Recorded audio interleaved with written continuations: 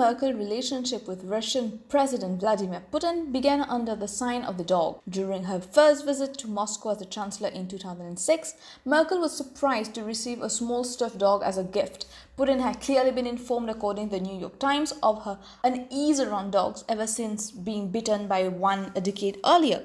A year later, Putin created a diplomatic stir when he played another version of the same trick, bringing his impressive Brad Labrador Connie into the room during a meeting with Merkel when she visited his residence in Sochi. Photos of the meeting showing Merkel visibly uncomfortable and Putin clearly delighted went viral and angered the German delegation. For Putin, Merkel had an innate disadvantage. She was not her predecessor, who was and still is a great friend of the Russian leader. And Merkel, having grown up in East Germany, never forgot that Putin spent part of his career as a spy, where he collaborated with the Stasi, the much feared East German Secret Service. But their exceptionally long political careers and the fact that Merkel speaks Russian fluently allowed them to get to know each other better. In the end, they even found common ground, for example, in the defense of the Nord Stream 2 gas line project, which Merkel backed despite the United States' criticism. The Chancellor, however, stood firm on question of democracy, notably when Germany took in Kremlin opponent after his poisoning in 2020.